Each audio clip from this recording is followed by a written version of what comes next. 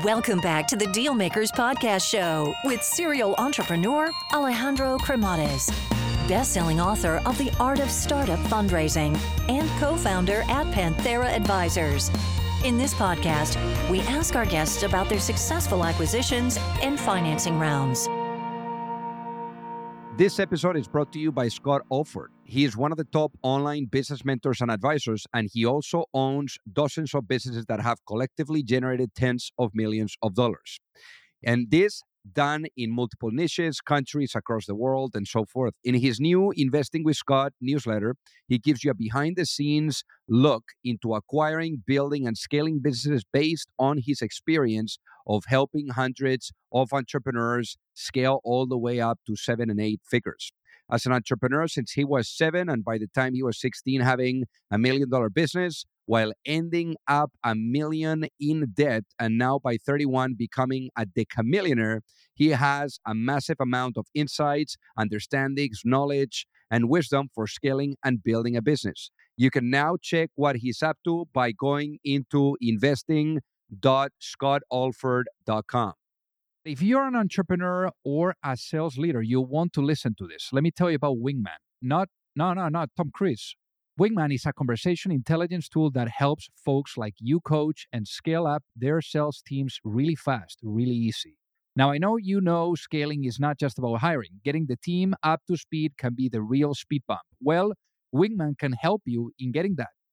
It lets you build call libraries with game tapes relevant to every sales situation, complete with highlights and notes, and it's asynchronous. Repeatable sales training engine. Not just that, Wingman even helps during sales calls with contextual battle cards and monologue alerts. The great thing about Wingman is that it plays nice with all your existing tools like Salesforce, HubSpot, Zoom, Teams, and Google. It even syncs up with Slack so you don't have to log into your CRM all the time for deal updates. So head over to trywingman.com to give it a try. That is trywingman.com. It's just the Wingman your sales needs to really predictably beat revenue targets quarter after quarter. Alrighty, hello everyone and welcome to the Dealmaker Show. So today we have a very exciting founder. He's founded multiple companies, gone through all the different cycles, building, scaling, financing, even exiting, 2 of them.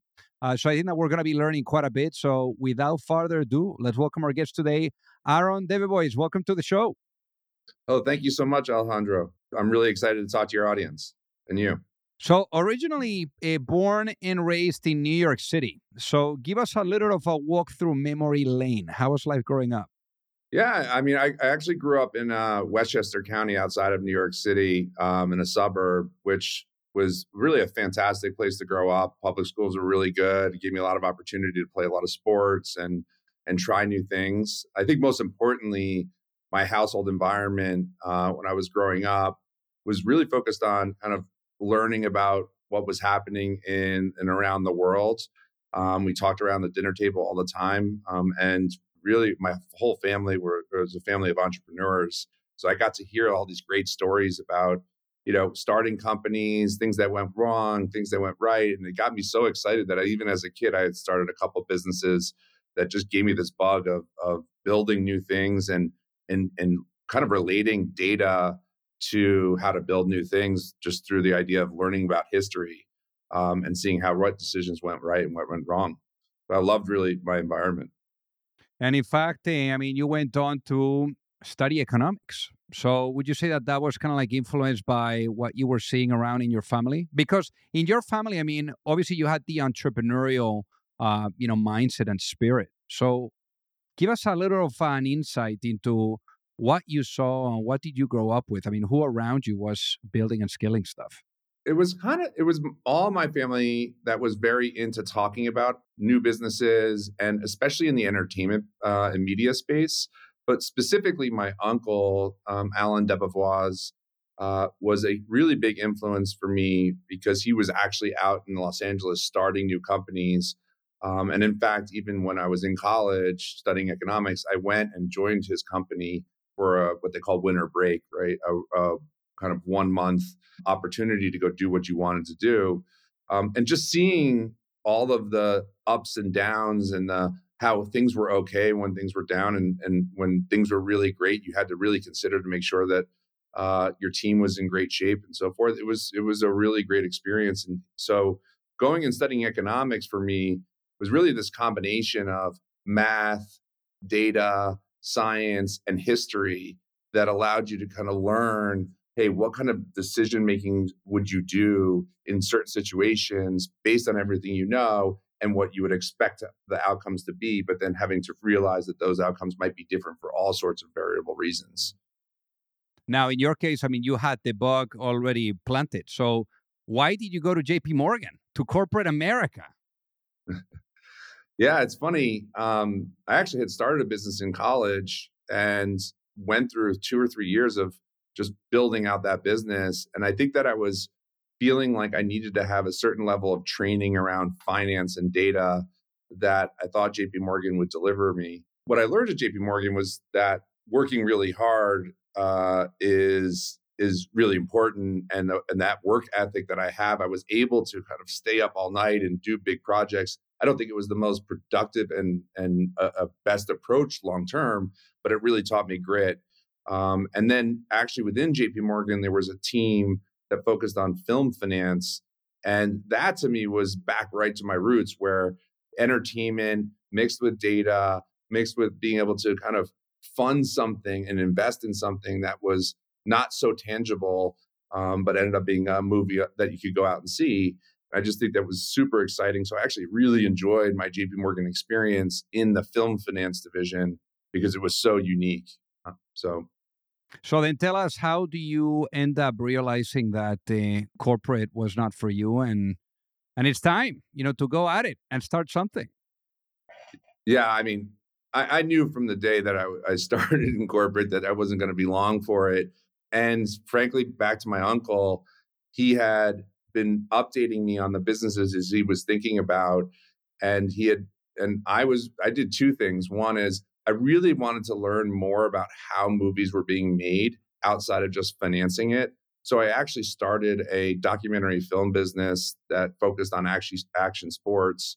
And it taught me, just one, how hard it is, and two, a lot of empathy for people that I didn't really even think about before when I was doing financing for films, right? So the editors and the directors and just all the positions and how hard they are. So it gave me a lot of perspective.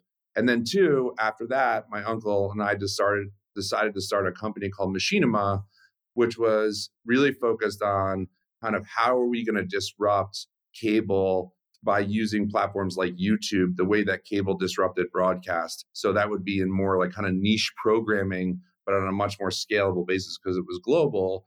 And so we started that business, which was focused on creating content for gamers on YouTube, which was not too dissimilar to like MTV creating music videos for fans of music. And so that's how I decided to make sure I actually left JP Morgan and in 2005, I guess it was, and went off on Now, my venture.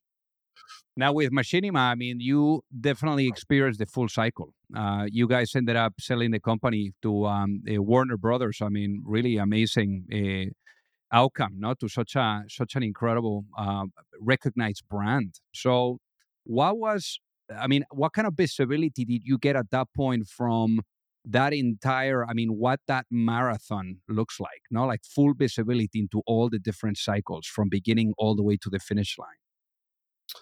Yeah, it's such a great way to describe it as a marathon. I think one of the things that obviously I went through a marathon. It was I guess almost over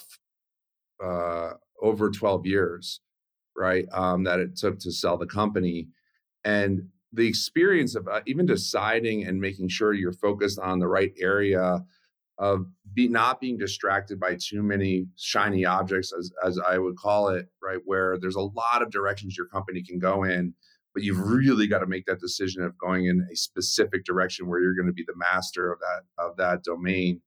That was a really important decision for us to say, hey, we are on YouTube. We're going to build the biggest brand for gamers, highly focused. And we knew we could do a lot if we were highly focused. But it did take the kind of typical war stories that you would expect. I mean, 200 plus pitches to get our Series A financing. And then every financing thereafter was it was a little bit easier, but it wasn't ever easy.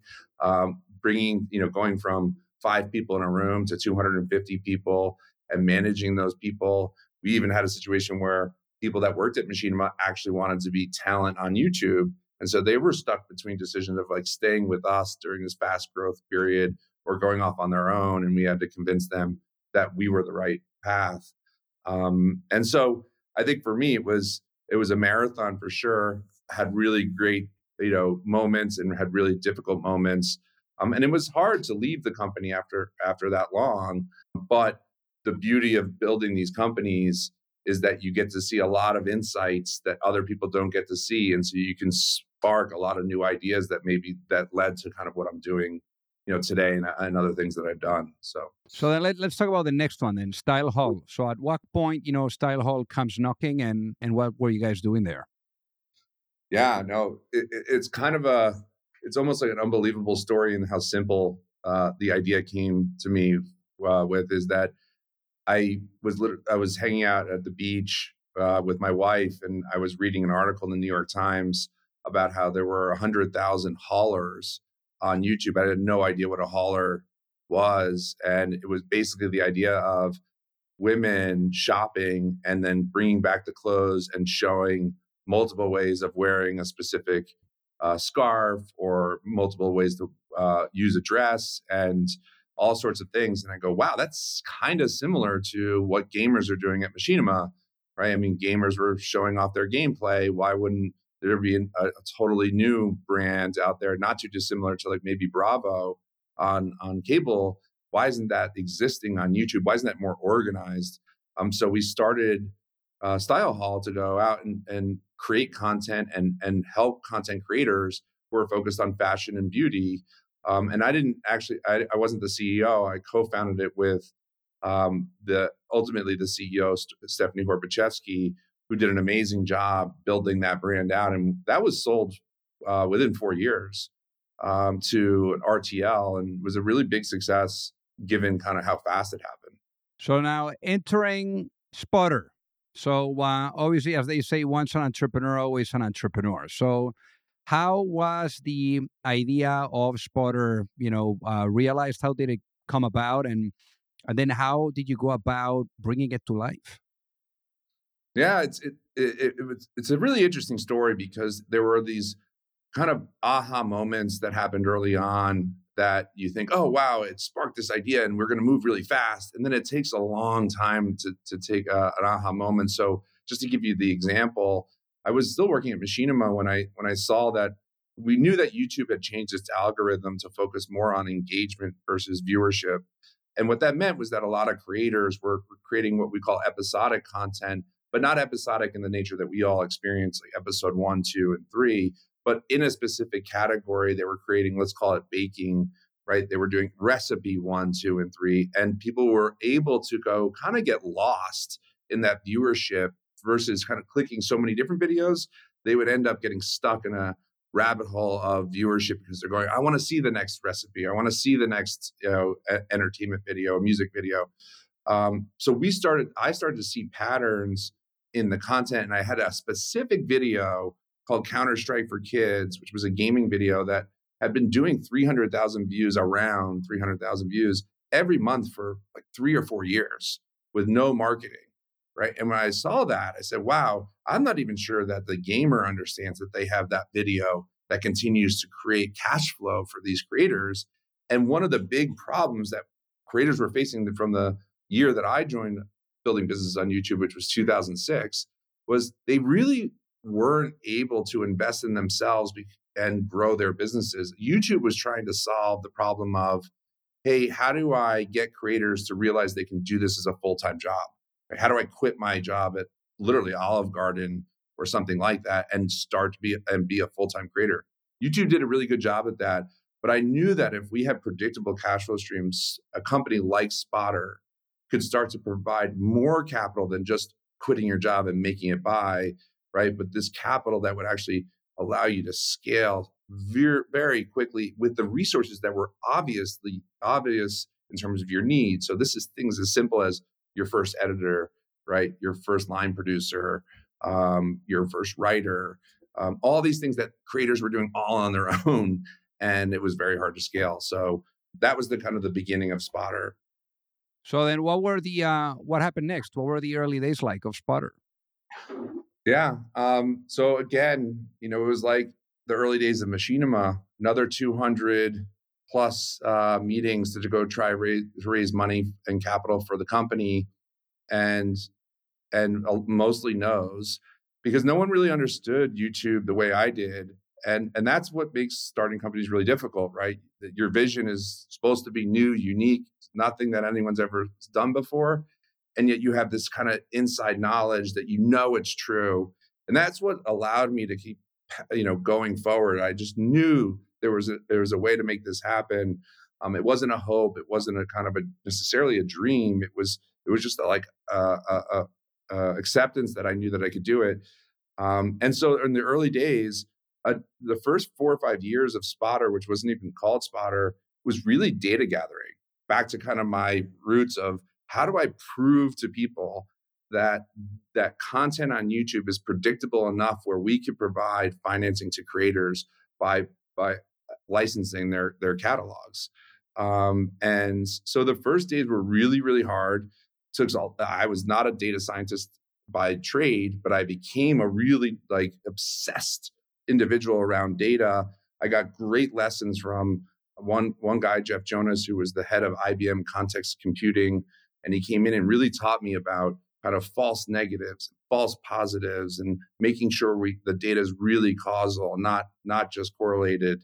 And it was really fun because you got to see the inner workings of YouTube, and we had to find all the videos on YouTube to go even study them. But fast forward, once we proved it out in 2019, we raised our Series A, which was a small round. I mean, it was maybe $15 million, but we had raised some debt as well. And that was the beginning of us trying to go out and help creators and give creators money, which at first, kind of part of a crazy story, is that it was like creators didn't know what to do with the money. They didn't even know what their libraries were worth. It's like someone asking you to sell your house and no one had ever sold a house before. So that was in the early days really hard. We had to educate our customer base that, hey, here's how to think about the assets that you own. And here's how you're going to be able to use the money. And once we were able to do that, it really took off from there. This ad is brought to you by ShipStation. I mean, I remember when I was doing my previous book, it was incredible, like how much of a nightmare, like shipping all those books to everyone, during the launch was really tough. Now, there's this company, it's called ShipStation, that sets you up for growth directly by integrating every shopping cart and storefront so that your products are easier to find, easier to manage, easier to get into the hands of the happy customers. So there's no more limiting your business. You can actually right now maximize your sales and save times with consolidated order management and automated shipping updates for your customers. So ship more and grow with ShipStation. Go to ShipStation.com today and sign up with promo code DEALMAKERS to a free 60-day free trial. Start today and get to set up before the biggest shipping season of the year. That's 2 months free. Visit ShipStation.com and click the microphone at the top and type in code DEALMAKERS. This episode is brought to you by Partner Hero, which provides customer service outsourcing that's built for the needs of scaling and high-growth startups. They offer flexible terms, fast onboarding, and the ability to scale teams quickly. Perfect for fast-growing business. I mean, let's face it, you're all startups. It's time for you to really stop trying to do absolutely everything. You need to get yourself out of the support inbox so you can actually focus on growing your business. So again, Partner Hero is flexible. They have quality assurance. They have offices around the world to really provide that help and support that you need. And if you're ready to bring in outside customer support help for your startup that feels like it's part of your existing team, then check out Partner Hero. Head over to partnerhero.com/dealmakers to book a free consultation with their solutions team and mention that you heard about Partner Hero from Dealmakers, and they'll waive the setup fee. So that the people that are listening understand it, like, what ended up being the business model of Spotter? How do you guys make money? Yeah, so Spotter, the idea is not too dissimilar to what's happened in the music industry when there's predictable cash flow streams from content that you've created in the past, that there's a financial opportunity for someone to provide you cash now versus waiting for years and years and years to collect that cash. So the concept for YouTube creators was really interesting because unlike musicians who, even if they got a huge windfall of cash, they can't really increase the level of production at which they release records too fast, right? Whereas YouTube creators could literally go from what I would call 0 to 1 and 1 and beyond, right? They, like I said, hiring their first editor will increase their output significantly. Hiring analytics and people would really help them understand what's the next thing to do. So the business model was that, hey, we would come in and buy out the revenue stream of your back catalog or your existing videos so that you can go invest in your future, and your future videos would ultimately be 100% yours, right? That you were going to take all the upside of this investment. And then at first it was a very transactional relationship. It was one and done. Here's the money. But what creators found was that when they did the investment, they were growing 3 to 4 times faster than they would have if they didn't do the investment. And so 12 months later, they come back and we do another deal, right, for the new content that they created. And then they would go out and create more content and take all the benefit of that content, and became much more of a partnership with creators, where now we're providing analytics to creators, right? We're providing community to creators. So we're really rooted in data, which is very helpful for creators. And the business model is, with creators, we don't actually charge for any of the services we do. We will make money because you're successful. You will always make more money than us, and we'll make money on the back catalog because you're growing, right? And you're growing because we've provided you help.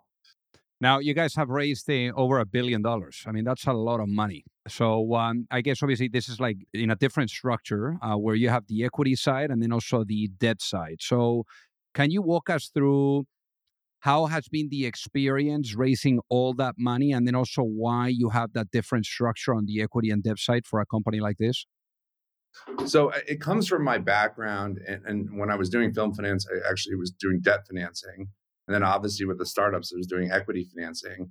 And you wanted to look at a world where if there was predictable cash flow streams, the key to predictable cash flow streams on a platform like YouTube, where there's a lot of volatility, is that you want to buy as many cash flow streams as possible to diversify. So it's not too dissimilar to like portfolio dynamics on buying stocks, right? You don't want to buy one, you want to buy an index or something like that, right? Unless you had really specific information.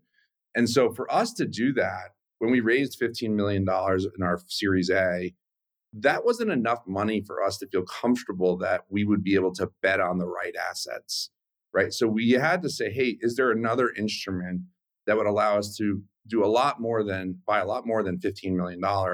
And when debt was brought in, the idea was, hey, we would put up some of the equity on each transaction and the debt would put up some of the money. So it's not too similar to your house, right? And therefore you can buy more. And so we raised a $50 million debt facility at the time in the Series A, and we were able to deploy $60 million. And we had some really good wins and we had some really interesting losses. COVID had just happened. Our first channel that we ever bought was a travel channel about going to Vegas. And then COVID hit and there's no one going to Vegas. And so it was a complete disaster in terms of our predictions. But we had bought a bunch of other assets that one of them was a travel channel around more experiential travel, right? So going to Africa and going to all different types of places that were almost like where you would want to go after COVID rather than where you were going on that weekend. And that did really well. So the investors started to see these dynamics of portfolio really working. And then it was all about, well, imagine you had all of YouTube, you would be in good shape. So how much of YouTube and how many creators can we provide financing for? Well, it's endless, right? So let's do as much as we possibly can, because the more we buy, the safer we're going to get. And when we can buy a lot, it actually allows us to pay each creator more money, right? Because any individual asset is so risky that we could never afford to give them as much as we can give them if we knew we were going to have a portfolio of $500 million.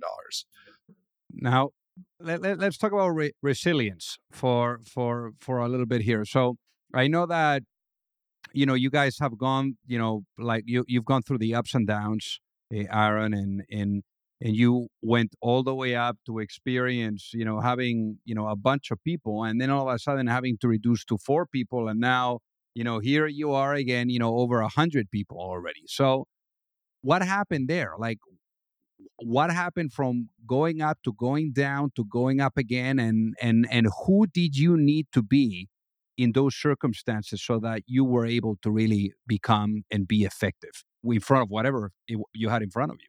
Like you said earlier on, these are marathon jobs, right? The starting companies, and you really don't know what's ahead. There are outside factors. There are factors that you might have missed, that I've missed. So the beginning was really about gathering data and then using that data to go out and experiment and try to acquire assets and prove to people that there is a business model here.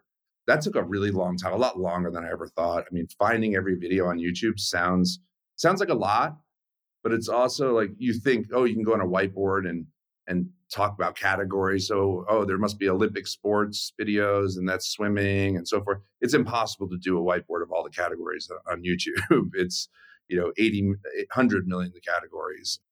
And so it was a lot of exploration.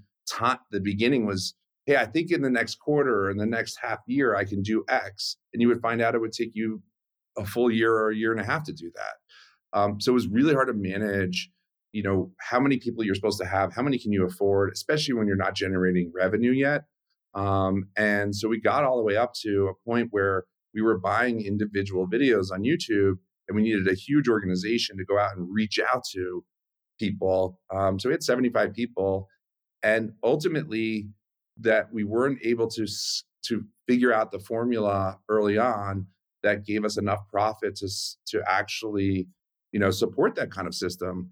And so I got to a point where I was working in the office every day and every night. I was actually sleeping in the office, thinking that putting all my energy would be the solution, because I had been trained to do that in investment banking, right? Really saying, hey, if I just put more time into it and more effort, I'm gonna win.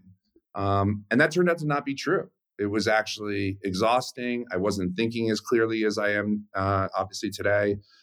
And so it took a reset for us to look at the numbers, accept the things that didn't work, still believe, obviously based on the data, that, hey, this should work and this will work. So it was rooted in data and rooted in this mission to help creators, right? If we can help creators by giving them capital and knowledge, and they can go out and change the world with their audiences, it was a really fulfilling opportunity for us, right? And so I think that idea that we could help people, a lot of people, through creators, and also it was rooted in data, made it really simple for people to still believe, right? And so I was able to bring more people on with that message, right? Of, hey, you don't have to just believe in this brand building exercise. There's some data here that would help you understand it, and you're going to help people in a really significant way.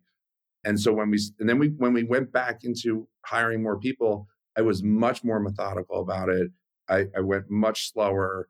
I know we're at 125 people today, but the Series A and the Series B I think we were at 11 people just at the end of 2021, right? So the first 2 years, wow, we really didn't scale on people. We worked really hard, but I made sure that, one, I never slept in the office ever again. I stayed clear.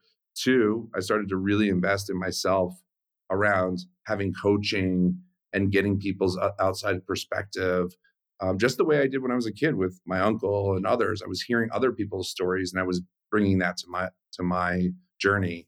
And so, yeah, we fast forward with that kind of methodical approach, continuing to prove, believing in the value that we were giving to creators. we were able to get here and doing really well. Now, let me ask you this. Imagine if you were to go to sleep tonight and you wake up in a world where the vision of Spotter is fully realized. What does that world look like?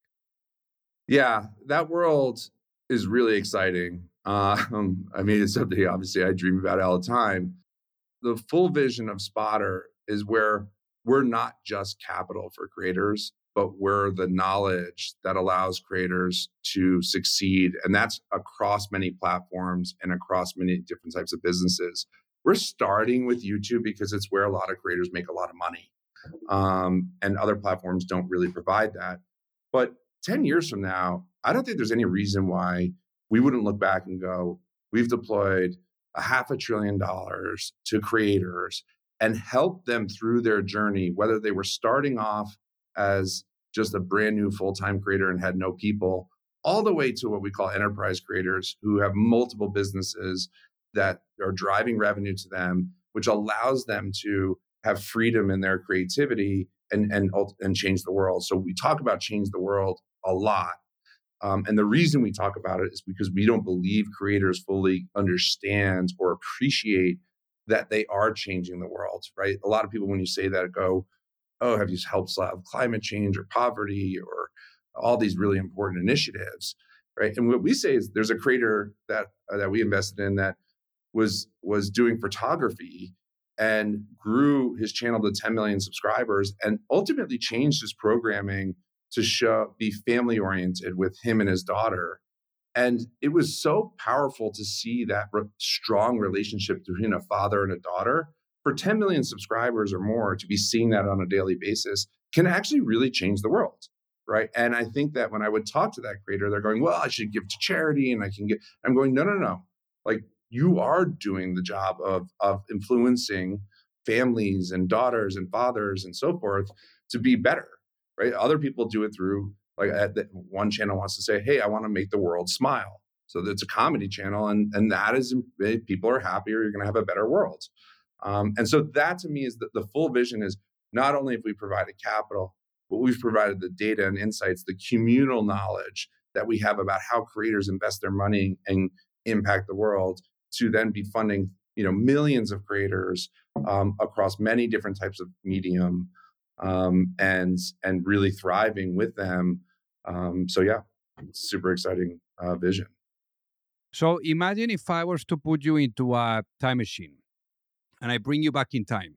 And perhaps I bring you back in time to that moment where you were still studying economics, thinking about a world where you could do a business of your own, having that inspiration from your family. But if you could go back in time and really sit that, younger self and tell that younger Aaron one piece of advice before launching a business, what would that be and why, given what you know now? Yeah, no, it's a great question, and there's so much advice I would give to my younger self. But the one piece of advice that I would definitely give to my younger self is the idea that a highly focused vision is not a limiting idea, right? That you don't need to have a huge grand vision of many different businesses to be hugely successful. Actually, the hyper focus that you put into a business allows you to innovate with inside that business in so many ways, right? So for example, there's no way I would think to provide more than capital to creators if I was trying to provide capital to every single creator in the world right now, right? Because there would be so complex, the system, that all I could be thinking about was financing.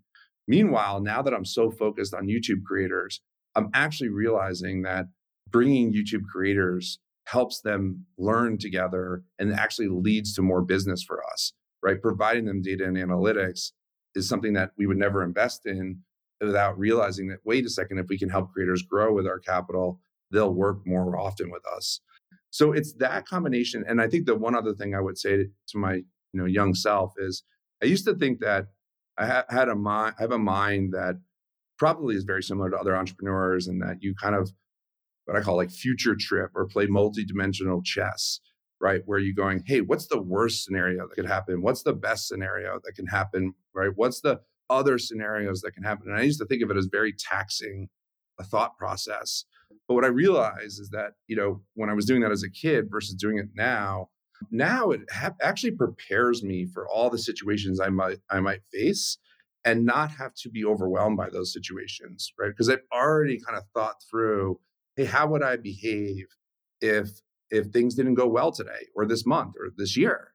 And especially in a time like this, right, where there's so many different factors that I actually sit and think through those things. Hey, if the economy gets worse, if I have to let go of my employees, how do I keep those employees if the economy gets worse?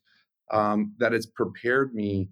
There's a mountain climber Jimmy Chin, who's the director of Free Solo, was saying, hey, going through all those scenarios when you go up in the mountain and realizing what your perceived risks are and your real risks are, differentiating between those two things is a really powerful instrument.